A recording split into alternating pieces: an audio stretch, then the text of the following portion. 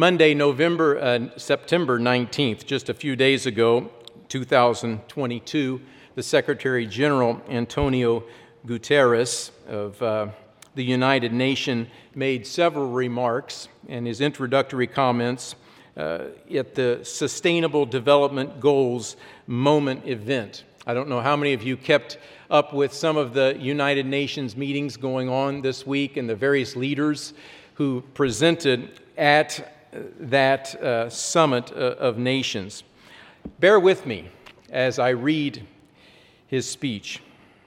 Excellencies, honored guests, ladies and gentlemen, let me begin by expressing my deep sadness on the recent loss of Her Majesty Queen Elizabeth II, whose funeral took place today. The world bids farewell to an extraordinary leader and her lifetime of service. It is service and action for humanity that brings us together today. Excellencies, we meet at a moment of great peril for our world. Conflicts and climate catastrophe, mistrust and division, poverty, inequality, and discrimination, rising costs of food and energy, unemployment and declining incomes, massive displacement and dislocation, the ongoing effects of a global pandemic, and a lack of access to finance for developing countries to recover, a crisis not seen in a generation. Each peril is pushing the Sustainable Development Goals further out of reach. And in the face of such perils, it is tempting to put our long-term development priorities to one side, to leave them for a sunny day. But development cannot wait. The education of our children cannot wait. Dignified jobs cannot wait. Full equality for women and girls cannot wait. Comprehensive health care, meaningful climate action, biodiversity protection, these cannot be left for tomorrow. Across all of these areas, young people and future generations are demanding action. We cannot let them down. This is a definitive moment. All of you here today and those tuning in from around the world give me immense hope that we can put our hands on the wheel of progress and steer a new course. That we can rescue the Sustainable Development Goals and get back on track to building a better world that leaves no one behind. The world has a long to-do list. We need finance and investment from the public and private sectors. We need a reformed financial architecture that benefits developing countries, providing critical financing and debt relief. This is the only sustainable pathway to address the obscene inequalities that exist in every country, while ensuring that the world doesn't slide into a recession. Governments need to invest like never before in the health, education, and well-being of all people, including refugees and migrants. We need expanded universal social protection to protect people against economic shocks while boosting job creation, especially in the digital, care, and green economies. The global accelerator on jobs and social protection for just transitions is one critical opportunity to reach these goals. We must do more to lift up women and girls in every walk of life, and we need to save our planet, which is quite literally on fire. This means addressing the triple planetary crisis of climate breakdown, biodiversity loss, and population. It means supporting the global biodiversity framework to transform how we use and preserve our natural gifts for the future. And it means moving away from our suicidal dependence on fossil fuels and jump-starting the renewable energy transition in every country, and supporting developing countries as they make this shift and adapt to the changes around them. Above all, there can be no sustainable future without peace. By embracing peace and tolerance, and more importantly, by living these values every day, we can move one step closer to the sustainable, equal, and just world that every person deserves. My friends, the task before us is immense, and young people are demanding action, not only for themselves, but for the generations of the future. The perils we face are no match for a world united. Let's get to work. Let's get our world back on track. Thank you. What do you think about that? What do you think about that as you consider, as we consider as God's people, the wonderful truth that we have of the plan of God, of the wonderful truth of the plan of God as is typified by this upcoming holy day that is upon us? Think of the parallels of the recent speech with Scripture. He made the statement in his address, "We meet at a moment of great peril for our world." Do we agree with that? I certainly do. Conflicts and climate catastrophe. We're having climate situations all over the world, climate issues, be it earthquakes, be it severe drought, be it the volcanic activity and the impact of that on various things. Mistrust and division. We see aspects of that in Scripture as we think of the Olivet prophecies of Matthew 24 and what all that states. Poverty, inequality, and discrimination. Rising costs of food and energy as we think of the four horsemen of the apocalypse and famine and what the impact of that on life itself. The ongoing effects of a global pandemic. Issues of health and disease epidemics and such that we see going on. We just heard read his solutions that he hopes the nations of the world will embrace to get our world back on track. I submit to you that is, as well-meaning as this individual may be, I submit to you that it is a false narrative of what will make for a better world. Is it not? One of the incredible blessings, one of the incredible accountabilities that God's people have is a result of knowing and seeing from Scripture what the true narrative for a better world is.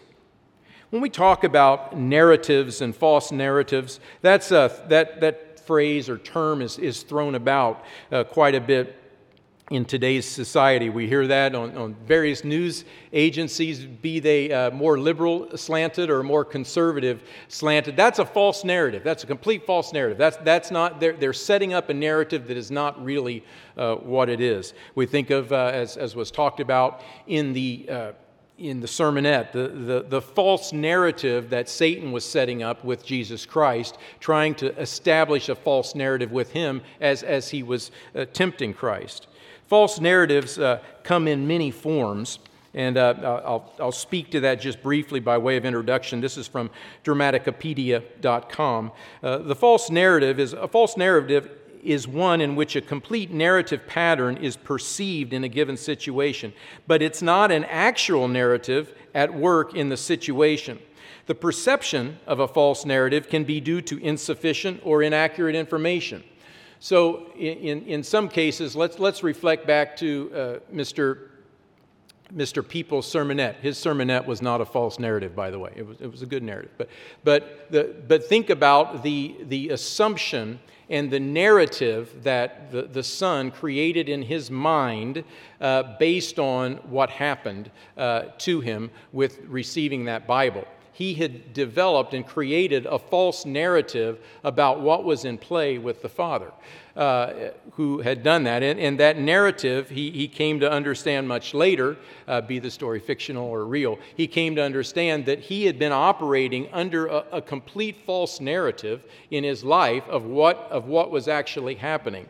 So it can be we can create a false narrative due to insufficient information. I think we would, as God's people, we would say that the Secretary General is operating under insufficient information. He doesn't have all the information of what is in play here. He doesn't have the information of mankind living under the tree of the knowledge of good and evil. He doesn't have the the sufficient information of Satan, the devil, who's the god of this world, who deceives, is his intent and his success has been in deceiving the entire world. In some respect, he has inaccurate information. Narratives do not exist in a vacuum. Rather, an infinite number of narratives are continually moving through the same narrative space, sometimes hinged, sometimes colliding, sometimes drawing each other off true by their contextual influence, sometimes passing each other without effect. So there can be insufficient information that leads to a false narrative. There can be inaccurate information which leads to a person creating a false narrative about what needs to be done. There can be an insufficient assessment. By taking in the information, the person can make an insufficient assessment and then go forward. Or the person can make an inaccurate assessment. So several of those are aspects of what they would call the false narrative. But there is also an aspect that I think we would often say when you hear the term, it's a false narrative, is this one, intentional deception. Now, I'm not saying that this speech was one of intentional deception. I can't speak to that. I don't know the man, but it seemed in his impassioned speech that he was not intentionally trying to deceive. But we also, brethren, realize very, very clearly, and this gets to what we want to talk about today, this aspect of intentional deception, intentionally creating the false narrative. Satan, the devil, created a false narrative with Eve as he began to talk with her about why she should try this tree. God knows then the day that you eat of it, you're going to be like him. You're going to know good and evil. God's holding out on you. He is protective of what he has, and he does not want to give that to you. He's holding you back. He created intentionally deceiving a false narrative. I'd like to talk about false narratives today. False narratives will play a huge part in the events that lead up to ultimately the culmination of the meaning of the Feast of Trumpets, a time period that speaks to the time of the memorial of the blowing of trumpets. We've got 7 trumpets, as we know, Revelation talks about, and ultimately with the 7th trump, when the kingdoms of this world become the kingdoms of his Christ, and leads to all the events that lead to Jesus Christ's return, this large, actually a fairly significant time period there of what's called the Day of the Lord. We won't get into as many details of that today, but I want to talk about the false narratives that will be going on leading up to the actual event of Jesus Christ's return. I think it's critical for us as we go through life. It's critical as we see the things that are going on the horizon now. We heard the framing of the United Nations Secretary General talk about what he sees are the real issues, what he thinks are the true narratives about which we as a world need to really be focusing on at this time. Is that where we should be? I submit to you it is a false narrative. It is a false narrative. Where are we with respect to the true narrative? Are we keeping the true narrative in our minds? And because of what we know, do we live our lives accordingly? Let's address that today. We'll hit some scriptures which are familiar to us, and we'll hit some maybe that aren't as familiar, but we need to review that, and I think it's critical for us to keep those concepts in mind of where the world is going to be coming at all of these different elements. I think we saw several of them today, just listening to his speech. Let's go to 2 Corinthians 11 to begin. Familiar passage where Paul shows the similarities, the closeness, the shadow of the true of what was going on then, of what has gone on for many years, and what will really intensify as we near Christ's return. 2 Corinthians 11, verse 13. 2 Corinthians 11, verse 13.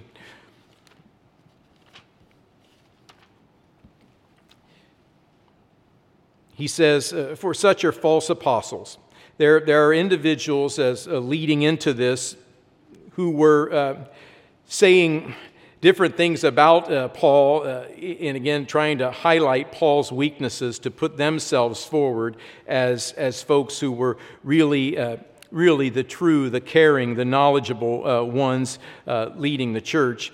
Paul, breaking into the thought here, Paul says, for such, verse 13, 2 Corinthians 11, for such are false apostles, deceitful workers. These are individuals here who are in that mode of intentional deception. Deceitful workers transforming themselves into apostles of Christ. Yes, I'm a servant of Christ. I have been appointed by Christ to do these things. And he says, no wonder. Satan himself transforms himself into an angel of light. Therefore, it's no great thing if his ministers, if his servants also transform themselves into ministers of righteousness, whose end will be according to their works.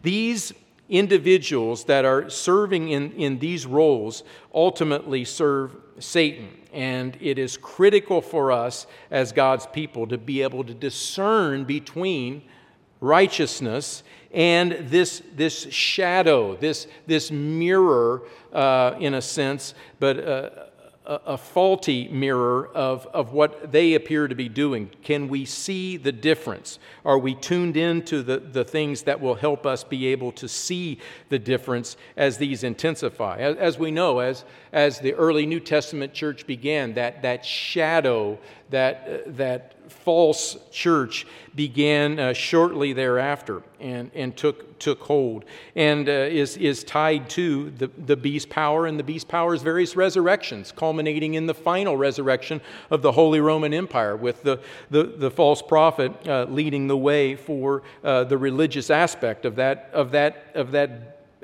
giving power to the beast. Revelation 6, verse 1. Revelation 6, again, these are review passages, but this is the first horseman of the apocalypse. Revelation 6, verse 1, the white horse represented being false religion, represented by a white horse. Jesus Christ returns on a white horse, but this is a different kind of rider on a different white horse. Verse 1, now I saw when the Lamb opened one of the living seals. This is the first of 7 seals. Here, the first 4 seals are the horsemen of the apocalypse here, as is typically called. Now, I saw when the Lamb opened one of the seals, and I heard one of the 4 living creatures saying with a voice like thunder, "Come and see." And I looked, and behold, a white horse. He who sat on him had a bow, and a crown was given to him, and he went out conquering and to conquer. The various Olivet prophecies speak to this, tie that in, this crown or wreath given to conquer, the conquering nature and the influence of false religion on the world. And it was tied to the ability to conquer.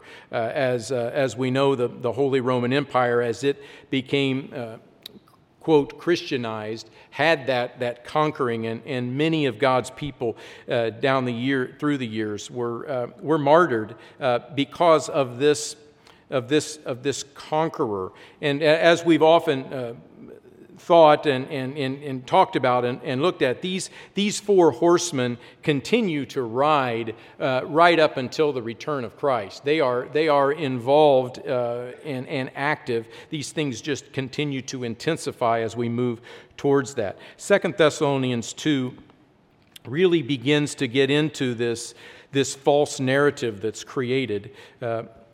Now jumping ahead to this person who's called the son of perdition, the man of lawlessness, the one who's later talked about as the false prophet, the one that gives power and authority to the beast, the little horn that gives that last resurrection of the Holy Roman Empire incredible power.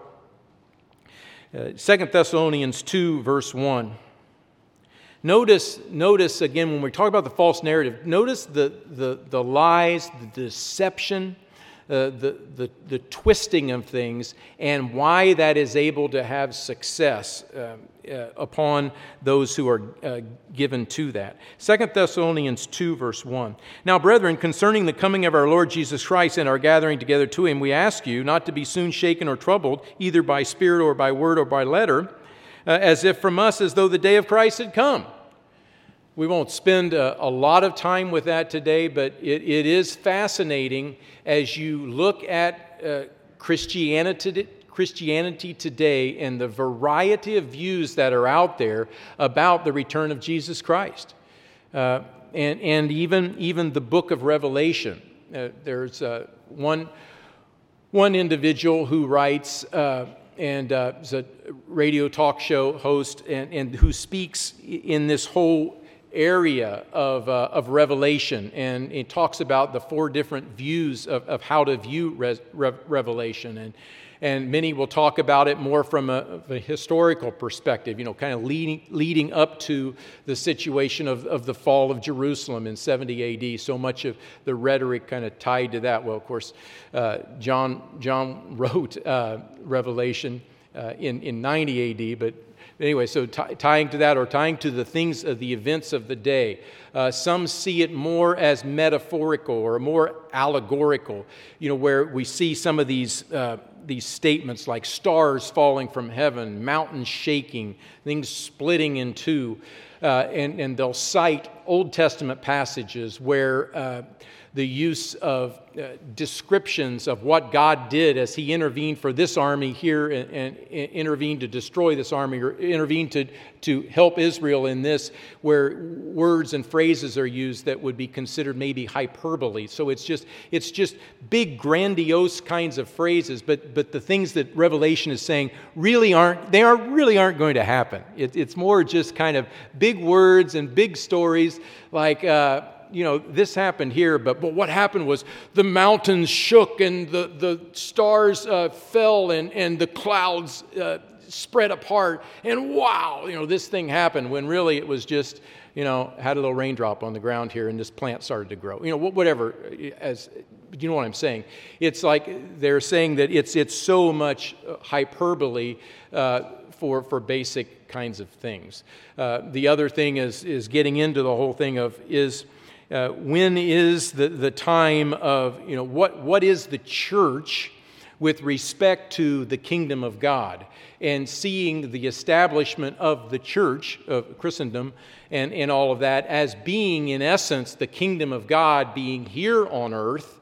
So this whole thing about a Messiah actually physically coming to keep mankind from destroying himself is not really what it's getting at. It's like as the church comes and as the church is formed, the church then, because Christ is working with the church and directly involved with the church, after all, it's his body, then it's a space of time as the church begins to grow and strengthen and begin to just take over, in a sense, the world.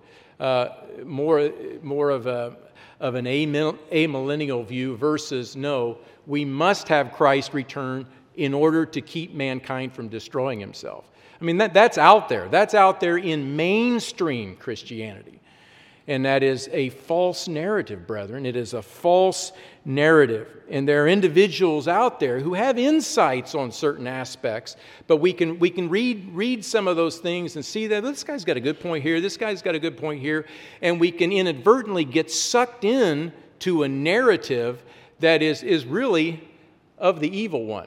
And it's out there. So again, I went all the way to that based on this statement here of as though the day of Christ had come. Remember, what does in Revelation, what does it say about that person that is on the throne at the time prior to Christ's return? He puts himself forward as if being Christ. So I think it's critical for us to recognize that deception that's out there. Let no one deceive you, verse 3. Let no one deceive you by any means, For that day will not come unless the falling away comes first. There will be a falling away. And the man of sin, this son of perdition, is revealed. This individual that is in this kind of role opposes and exalts himself above all that is called God or that is worshipped, so that he sits as God in the temple of God, showing himself that he is God. God's people, as they are staying close to His Word, as they are staying close to His way of life, as they are walking in His ways and staying focused on what the purpose of this life is versus the purpose of the life to come, will continue to be grounded and will be able to see this. But we can easily be deceived by that if we aren't grounded in God's Word, if we're not living God's way of life. Anyway, so he says... Verse 5, do you not remember that when I was still with you, I told you these things? And now you know what is restraining, that he may be revealed in his own times. The mystery of lawlessness is already at work. Only he who now restrains will do so until he's taken out of the way. The lawless one will be revealed, whom the Lord will consume with the breath of his mouth and destroy with the brightness of his coming. We understand that Jesus Christ must return, and in order to, again, spare mankind, as Matthew 24, Mark 13, and Luke 21 talk about. But then also we see immediately after that, we see that he destroys, he takes the beast and the false prophet and casts them in the lake of fire. As Revelation 19 tells us, destroys with the brightness of his coming. The illumination of Jesus Christ coming, as it talks about lightning, it's like lightning going across the sky. Everybody sees when that lightning goes by. Everybody who is in that area sees that. It's visible. It's known at his return. Verse 9, the coming of the lawless one is according to the workings of Satan. The coming of the lawless one is according to the working of Satan, with all power, with all signs, and lying wonders. Boy, we cannot underestimate that. We cannot undervalue the impact of that. With all power, incredible amounts of power, incredible signs, incredible lying wonders, and with all unrighteous deception. Talk about the false narrative, Satan being cast down, knowing that he has a short time, as Revelation 12 says, that he creates a very powerful false narrative to the world about what's going on. All unrighteous deception among those who are perishing, as I believe the Greek is primarily a meaning there, among those who are perishing, because they did not receive the love of the truth that they might be saved. We've talked about this many times, many thoughts about what exactly that the love of the truth is, and also what exactly the lie is in verse 11. I think the love of the truth, the love of the truth of God, the truth of who He is, of what His plan is, the truth of His Word, the person who lives by every word of God and lets the Word of God open up his heart to reveal himself to God, and for God to reveal that person's heart to him so that person can grow closer to God. Do not receive the love of the truth, who take that in. This is God's Word, I must live by it. It is the only way that they might be saved. And for this reason, then we see God, not only do we have the great deceiver, unrighteous deception from this lawless one, all the power of the workings of Satan, when these individuals go that direction, for God's purposes, God also, verse 11, will send them strong delusion that they should believe the lie. Of course, we know the plan of God. We know where He's taking things for all of mankind. But in this case, because of this, He allows that. He allows that, and He sends them strong delusion so that they could believe the lie, that they may all be condemned who did not believe the truth but had pleasure in unrighteousness. An incredible false narrative will be set forth. So as we're thinking about that false narrative, brethren, let's talk about a couple of things, some concepts that happen with those who are putting forth the false narrative, maybe because they're intentionally deceiving, as the beast and the false prophet will be doing. They get thrown in the lake of fire when Jesus Christ returns. They are intentionally deceiving. They know whom they represent. They know whom they follow. They know the power that they get for a time, and they are full on. They are intentionally deceiving as the time goes on. There may be others, though, who are not intentionally deceiving, but who are deceived and put forth their deception because of insufficient information. Notice a statement, though, that Paul brings out that speaks to, let's go to 2 Timothy 3, that speaks to what would we say, a principle that works with those who deceive. 2 Timothy 3,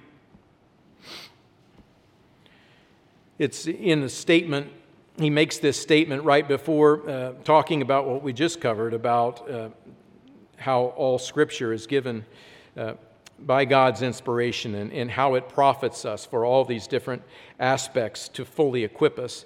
But he makes this statement in verse 12. Yes, and all who desire to live godly in Christ Jesus, hopefully that includes each one of us here, will suffer persecution. Verse 13, but evil men and impostors will grow worse and worse. And then notice this statement, deceiving and being deceived. As we are deceiving, as we live in a world of deception, and I think that speaks to any of us here. If any of us are in a situation where we are telling lies to ourselves about aspects of our character, about aspects of our nature, playing games with ourselves, deceiving in that way, we then move into the role of also being deceived. Deceivers are also deceived. Deceivers will be deceived, but it's a beautiful way of stating this. Grow worse and worse, deceiving and being deceived. Romans 1, we speak to this frequently. I think this is critical in creating the false narrative. This is the save the planet, we've got to save our planet. A lot of the rhetoric that was talked about here in this UN speech spoke to this kind of a mindset of if we can just work together, if we can come together as a world, we can save our planet. We can get the world back on track. When was the world ever on track? So, again, it comes from this framework of this planet Earth that is, in a sense, to be worshiped, and everything centers around the sustainability of this earth. I don't need to say this. I think you folks know where I am. And I think we're all here. I hope we're all here that we realize Adam and Eve were placed on the earth to dress and keep the garden, and we are accountable to God as individuals in the body of Christ, of caring for God's creation, and that we're not to abuse God's creation. And that's one of the critical components that will be so neat to see on a physical level when that begins to take place in the millennium, as Christ begins to heal the waters and heal the earth, and how we, in worshiping God and in worshiping Him and in appreciating His lovely creation, tend this earth as He would have us do. But this thing of worshiping the creature, the creation, more than the Creator is evident here. And we're going to see more and more of that in young people. Boy, we've got to be careful about that. We've got to be... We can see the abuses that are out there. We recognize that, we see that, but we can't get sucked in or pulled in to that false narrative that's there. Really neat article by, I can't remember if it was Mr. Jones and Isaac Khalil wrote, I think it was those two, and if I attributed this article to one when I shouldn't have, my apologies. But they wrote an article on all these things that are going on. The world talks about climate change and all these different things. But part of the things that they talked about is that mankind, even though we're not doing a good job in a lot of areas, mankind is really trying to do a good job in some of the areas, but many things that we're not. They come to that conclusion, though, that it comes more back towards a worshiping of the creation versus a worshiping of the Creator and following His principles in caring for the creation that God placed man on the earth to dress and keep. Romans 1, verse 18. Romans 1, verse 18. For the wrath of God is revealed from heaven against all ungodliness and unrighteousness of men who suppress the truth in unrighteousness. They hold down, as the margin renders, they're holding down the truth. And what truth is he getting there? This, in my opinion, as I look at Romans 1, he's talking about just to understand that God is the creator. All things came from him. He created all that we have around us. He was the one who originated all that. And it's evident. His invisible attributes are clearly seen, as it says in verse 20, being understood by the things that are made, even his eternal power and Godhead, so that they're without excuse. They are without excuse, and as a result, they take a narrative on things, and we're seeing more and more of that in society. Just imagine the narrative, and I think the article that Mr. Jones, Mr. Khalil wrote speak to this. Imagine the way that narrative is going to really explode as we start seeing all these events happen, all these events that God says He's going to bring on the earth, with the four horsemen of the apocalypse, all the things that are going to be happening with the trumpet plagues, all of those things. Yeah, we're destroying our earth. We've got to do this. We've got to do this. We've got to do this. When he's actually saying this is coming upon mankind for mankind's disobedience. But that false narrative will get louder and louder. Let's look at verse 21. Because although they knew God, they did not glorify Him as God, nor were they thankful, but became futile in their thoughts, and their foolish hearts were darkened, deceived and being deceived. Deceiving and being deceived. Professing to be wise, they became fools. They changed the glory of the incorruptible God, the incorruptible who made it from nothing. He created all of this. He brought all of this into being. He is incorruptible. They made it into an image made like the corruptible man. Birds and four-footed animals, creeping things. Therefore God gave them up to uncleanness in the lusts of their hearts to dishonor their bodies among themselves, who exchanged the truth of God for the lie and worshiped and served the creature, the creation, the creatures of the world, creature, rather than the Creator, the one who is blessed forever. Amen. And we see, as we don't need to read through this, but we see verse 26, 27, the outgrowth of that. And that is that voice, verses 26 and 27, those voices are getting louder and louder. Incredible false narrative. Tolerance for that way of life. Not only tolerance, but celebrate that. Celebrate the diversity. It's freedom. To do that, and we should respect and celebrate the differences and the different choices that people are making in these areas of life. It is the false narrative. Professing to be wise, they became fools. Let's go to 2 Peter 2. 2 Peter 2, verse 1. 2 Peter 2.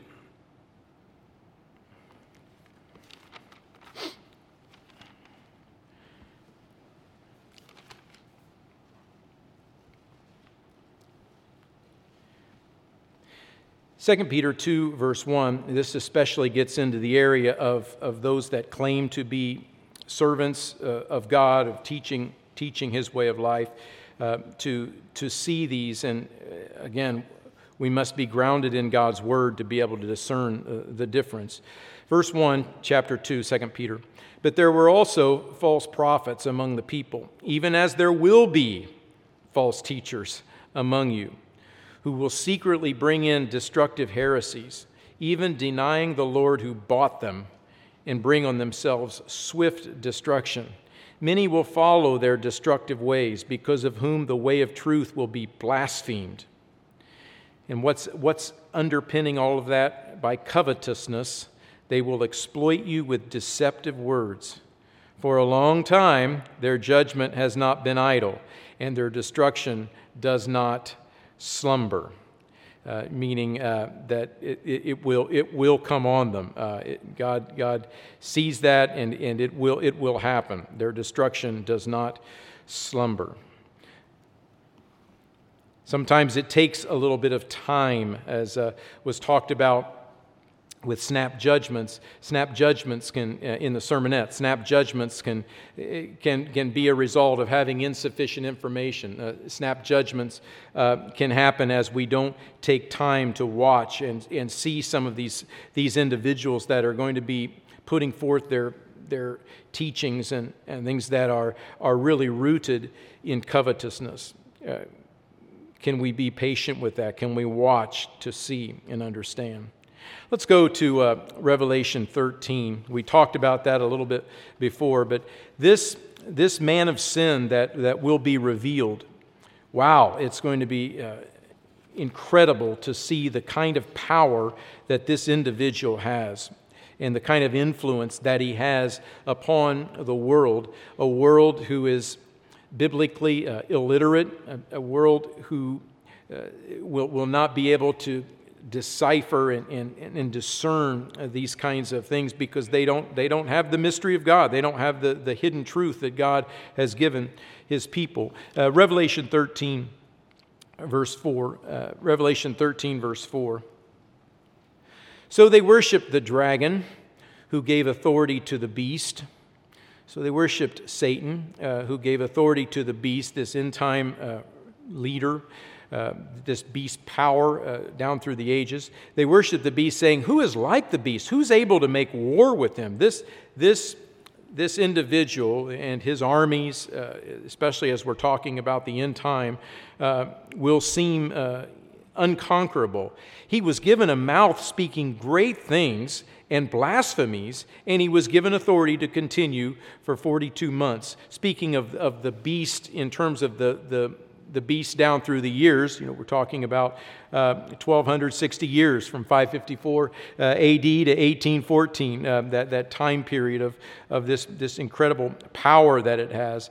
But could also be speaking to the end time as we're moving into that 3.5-year period of the Great Tribulation later. He opened his mouth, verse 6, in blasphemy against God, to blaspheme His name, His tabernacle, and those who dwell in heaven. This is the true narrative of what's going on, is this person is blasphemous. It was granted to him to make war with the saints and to overcome them. All authority was given him over every tribe, tongue, and nation, and all who dwell on the earth will worship him, whose names have not been written in the book of life, and the Lamb slain from the foundation of the world. If anyone has an ear, do we have an ear? If anyone has an ear, let him hear.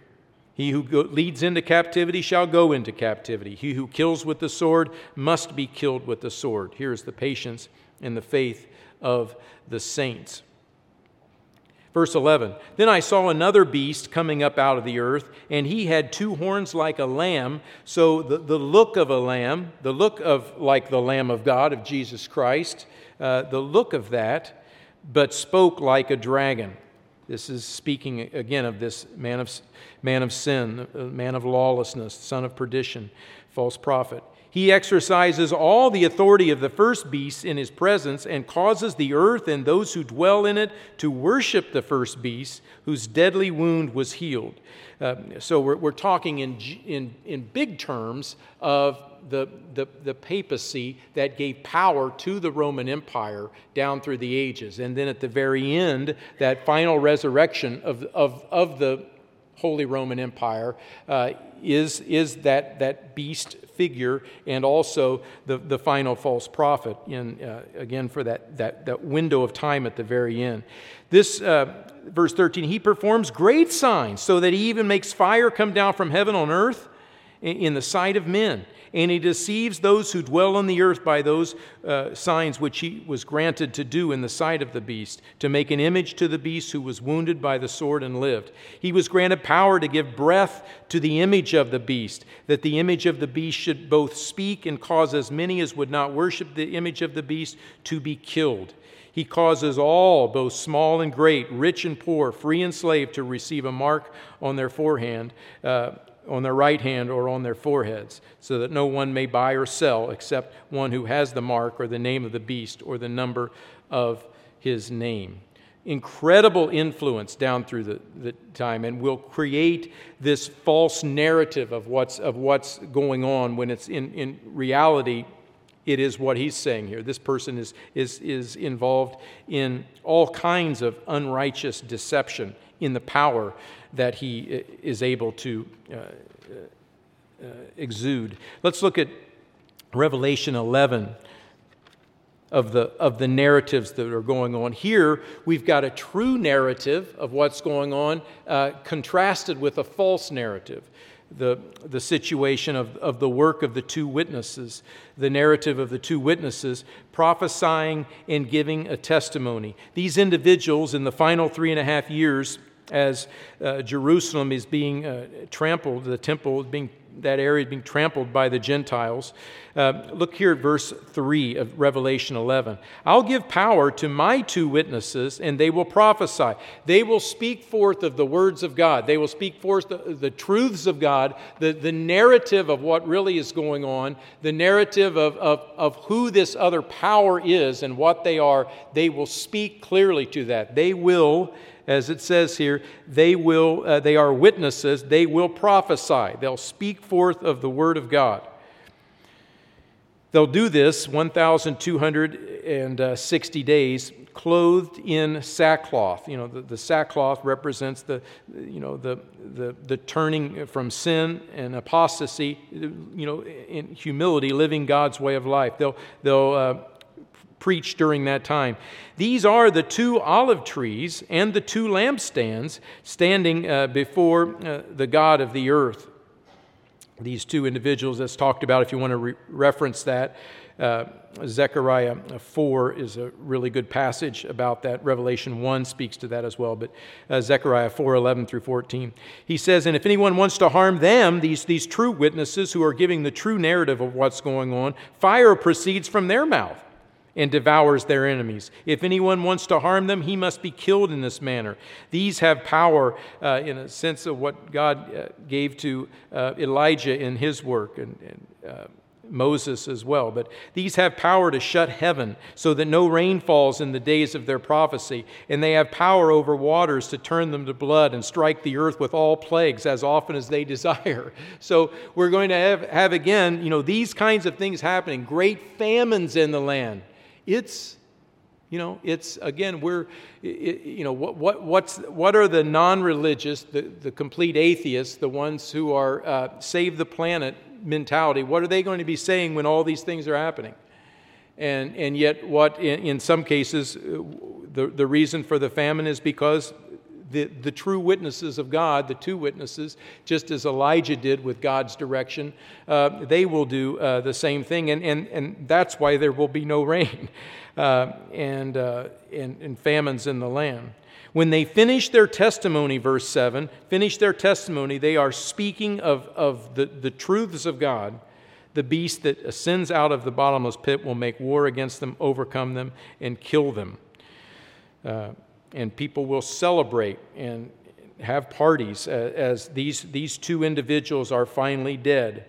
And yet, verse 11 tells us that 3.5 days later, the breath of life from God enters them, and they stood on their feet, and great fear fell on them, those who saw them. And they heard a loud voice from heaven saying to them, "Come up here." They ascended to heaven in a cloud, and their enemies saw them. Notice verse 13, in the same hour there was a great earthquake, and 1/10 of the city fell. In the earthquake, 7,000 people were killed, and the rest were afraid and gave glory to the God of heaven. Fascinating statement there at the end of verse 13. I'm wondering the degree to which some individuals with whom God is working are are able to see the events that are happening and see the narrative for what it is. They give glory to God, versus others that we see as things are progressing along. Others are cursing God. Others are cursing and going into more and more evil. All of these things in play. Let's go to another passage here, Revelation 16. The false narrative of the beast and the false prophet here. Revelation 16, verse 12. We not only have the beast and the false prophet that are doing these things, but we recognize as we look at the sixth bowl. So you've got, the seven seals, the seven trumpets, the seventh trumpet sounds, then you've got the seven bowls, the seven vials. So this is really getting close to the return of Christ. So the sixth bowl is poured out. This speaks to the relationship of the beast and the false prophet with the demonic realm. Total deception, total false narrative of what needs to happen and what is happening, ultimately to lead to the destruction of thousands and thousands of people. Revelation 16, verse 12.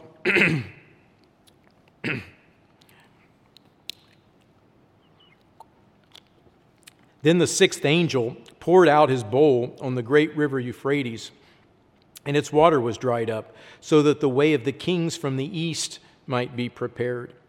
We knew that Russia, China, Gog, Magog group up there that begins to come down, this huge, massive army that comes down.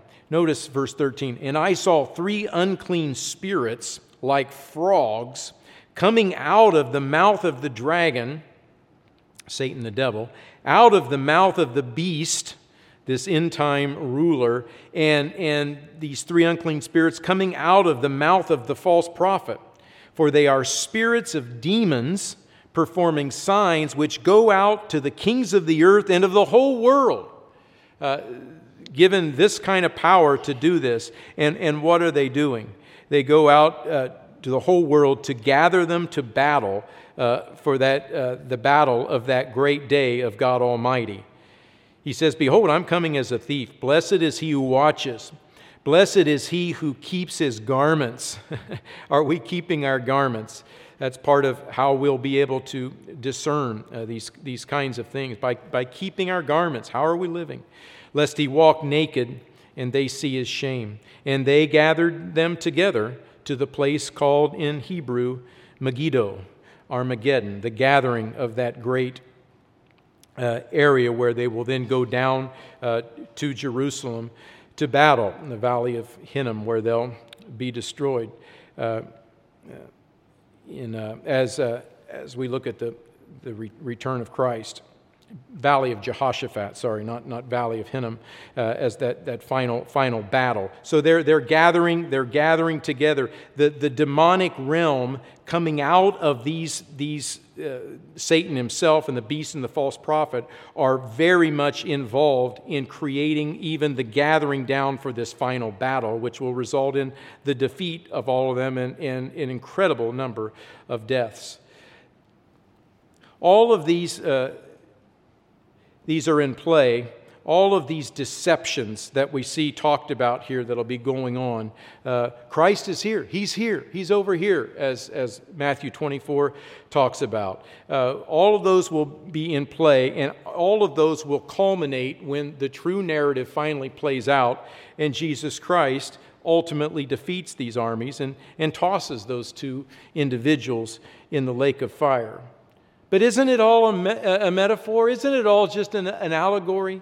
Isn't it all just man-made climate change? We need to save our planet.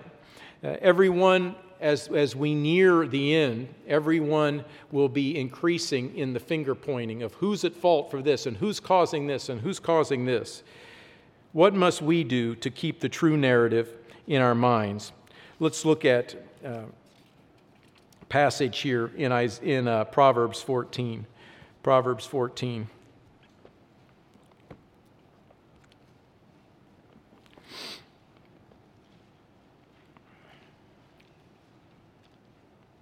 Proverbs 14, verse 2. Proverbs 14, verse 2. He who walks in his uprightness fears the Lord, but he who is perverse in his ways despises him. Verse 3. In the mouth of a fool is a rod of pride, but the lips of the wise will preserve them. Verse 5. A faithful witness does not lie. A false witness will utter lies. He'll utter lies to others. He'll utter lies to himself. A scoffer seeks wisdom and doesn't find it, but knowledge is easy to him who understands. Go from the presence of a foolish man when you do not perceive in him the lips of knowledge. Are we doing that when we see the foolishness of the world, the mindset of so many that are living under the false narrative, or are deceived by a false narrative, or because they have insufficient information are going down a false narrative? Do we see those? Do we recognize those and withdraw ourselves from that? When you do not perceive in him the lips of knowledge, the wisdom of the prudent is to understand his way, but the folly of fools is deceit. Where are we with that? Are we looking at our own lives and recognizing that? Let's look at another passage that we as God's people need to be especially careful. We see this rhetoric out there a lot in the news today about this conspiracy here and this conspiracy here and this is going on over here. We've got to be aware of this thing that's happening, and government is trying to do this to us here and over here, and they're trying to take control of us here, and get so caught in all of those things while not reflecting upon the real battle, the spiritual battle that's going on right now. People can get sucked into that. Isaiah 8 speaks a bit to that. I won't go through all of the details, but I'll just jump into a verse here in verse 11. I find this especially critical for me as I'm trying to discern all the news that comes at me from all these different angles, and this angle here and this angle there. How are we supposed to take all of that in and make decisions, and who's lying to us here? How skeptical we have to be of so many things out there, of whether it's in fact check and this and that. Because what really is the truth? What's this bias here, and what's this false narrative that this person is intentionally doing, or this person doesn't even understand? Verse 11, for the Eternal spoke thus to me, this is Isaiah saying this, thus to me with a strong hand, and instructed me that I should not walk in the way of this people.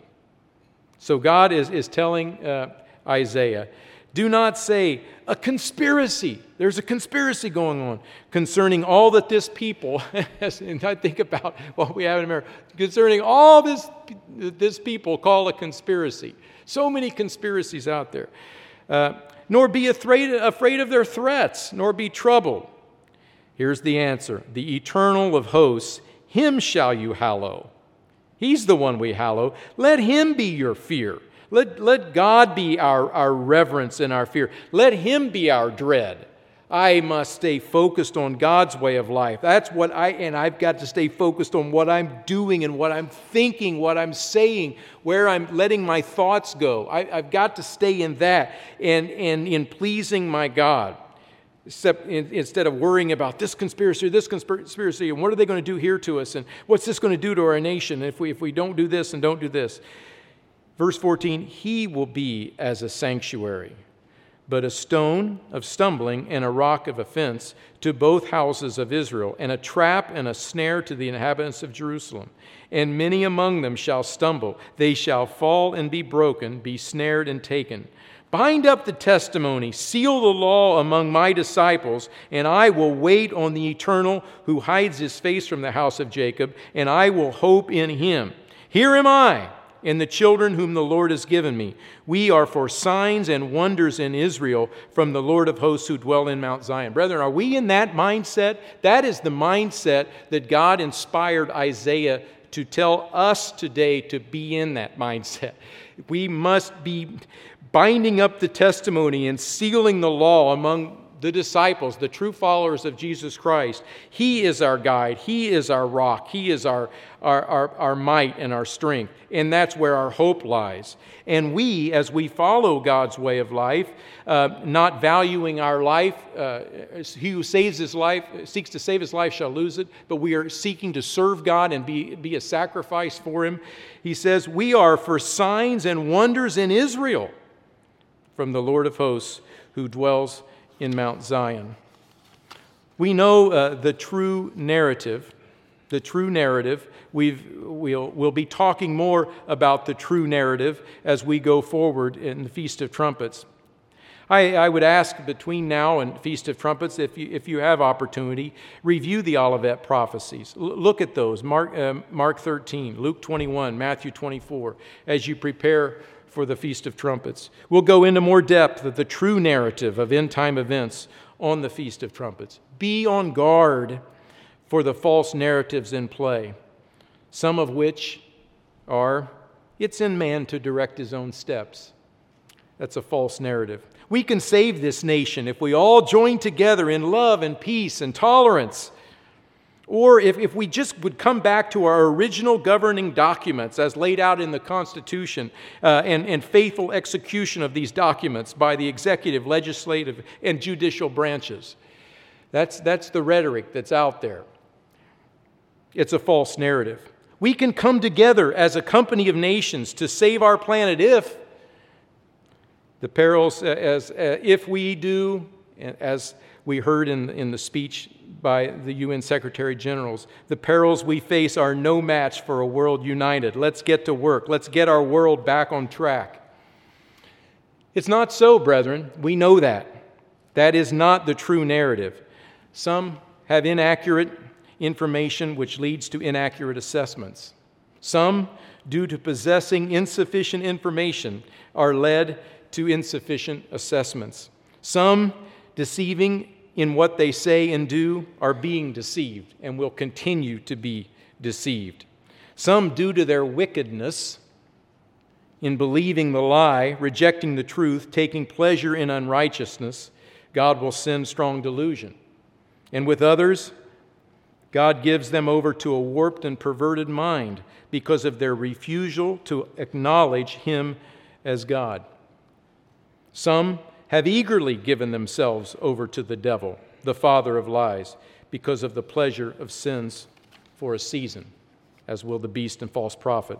The true narrative, though, rests in the understanding that mankind lives under the tree of the knowledge of good and evil. The true narrative rests in the understanding that it is not in man to be able to direct his own steps. The true narrative rests in the fear, the reverence of the Lord, and in His ways, and not loving our own lives to the death. We've been given the true narrative, brethren. You and I, we've been given the true narrative by the power of God.